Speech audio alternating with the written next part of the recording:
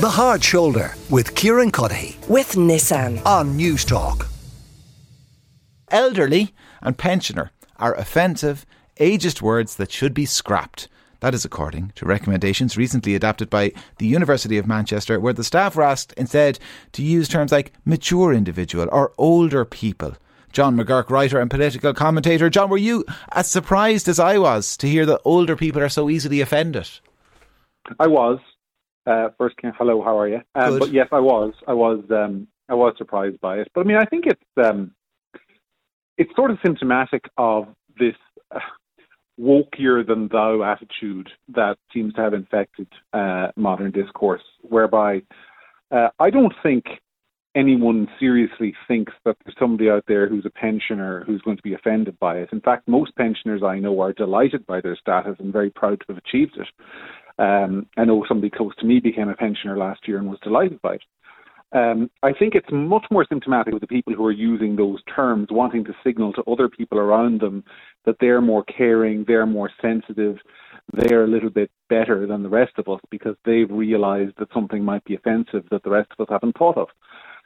I think this is a very, unfortunately, increasingly common phenomenon that we have around the place, and I think oftentimes we aren't willing to stand up to it as much as we should.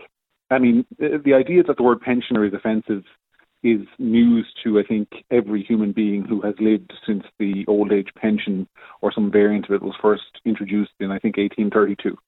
So I don't understand it. So this is what, like a kind of an industry of perceived offence or something, is it? I think so. I think there's a very performative element to it. There's a very much we are taking this entirely meaningless step to appease the idea that somebody might be offended. It doesn't actually require anyone to have been offended. It simply but the fact that you are saying that you will do this in case somebody is offended makes you a more kind and compassionate person, or in this case, institution or hospital. I think there's a lot of that about at the moment, and I'm not sure where it's come from, but you see it in a wide range of fields and from a wide range of institutions in recent years. Give me some examples beyond the University of Manchester asking us not to say the word pensioner. Well, you put me on the spot, but there are plenty. So, for example, in America, for example, you can't really say black people. You have to say people of color, because not everybody who isn't white is black. That's a small example of it. Using the actual color that a person is offensive. And on the other hand, they've introduced a category called brown people instead of Hispanic people. So it's it seems to be that language changes all the time, in order to accommodate, people's desire to be seen as more progressive. Another example would be LGBTQ people, because I'm never sure on a day-to-day basis what the latest acronym is. There's always an LGB, and now there's a T, and sometimes there's a Q, and sometimes there's an I and an A, depending on what year it is, and depending on how progressive the organisation is. And that seems to me to be constantly trying to redefine more groups that we can be sensitive to, all of the time. We all know who we're talking about when we say gay people, for example. But when you have to add in an extra letter every year, it is not really about including more people. It is about showing how inclusive you are. That's basically what I'm saying. Yeah, but there'll be people listening though, and they might suggest, well, but it's no skin off your nose to say LGBTQIA plus compared to gay. Well, so why not say it to be inclusive? Because I don't think there are IA people out there who are mortally offended. That's the point. I think the thing that we're trying to achieve, first of all, it's true that it's no skin off my nose. But what happens over time is that in 4 or 5 years, if this stuff isn't challenged, it will suddenly be offensive to say pensioner, or to say black person, or to say gay person, because there's constantly an attempt to be more progressive than what came before us. And so you find, for example, that language is changed, not because there's any need for language to change, but because people simply always want to seem to be ahead of the curve, finding new ways to get offended.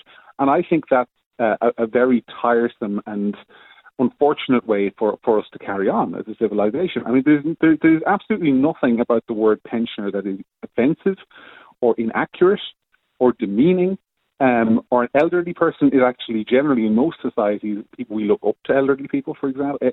Almost every society that I'm aware of sort of worships and venerates older people.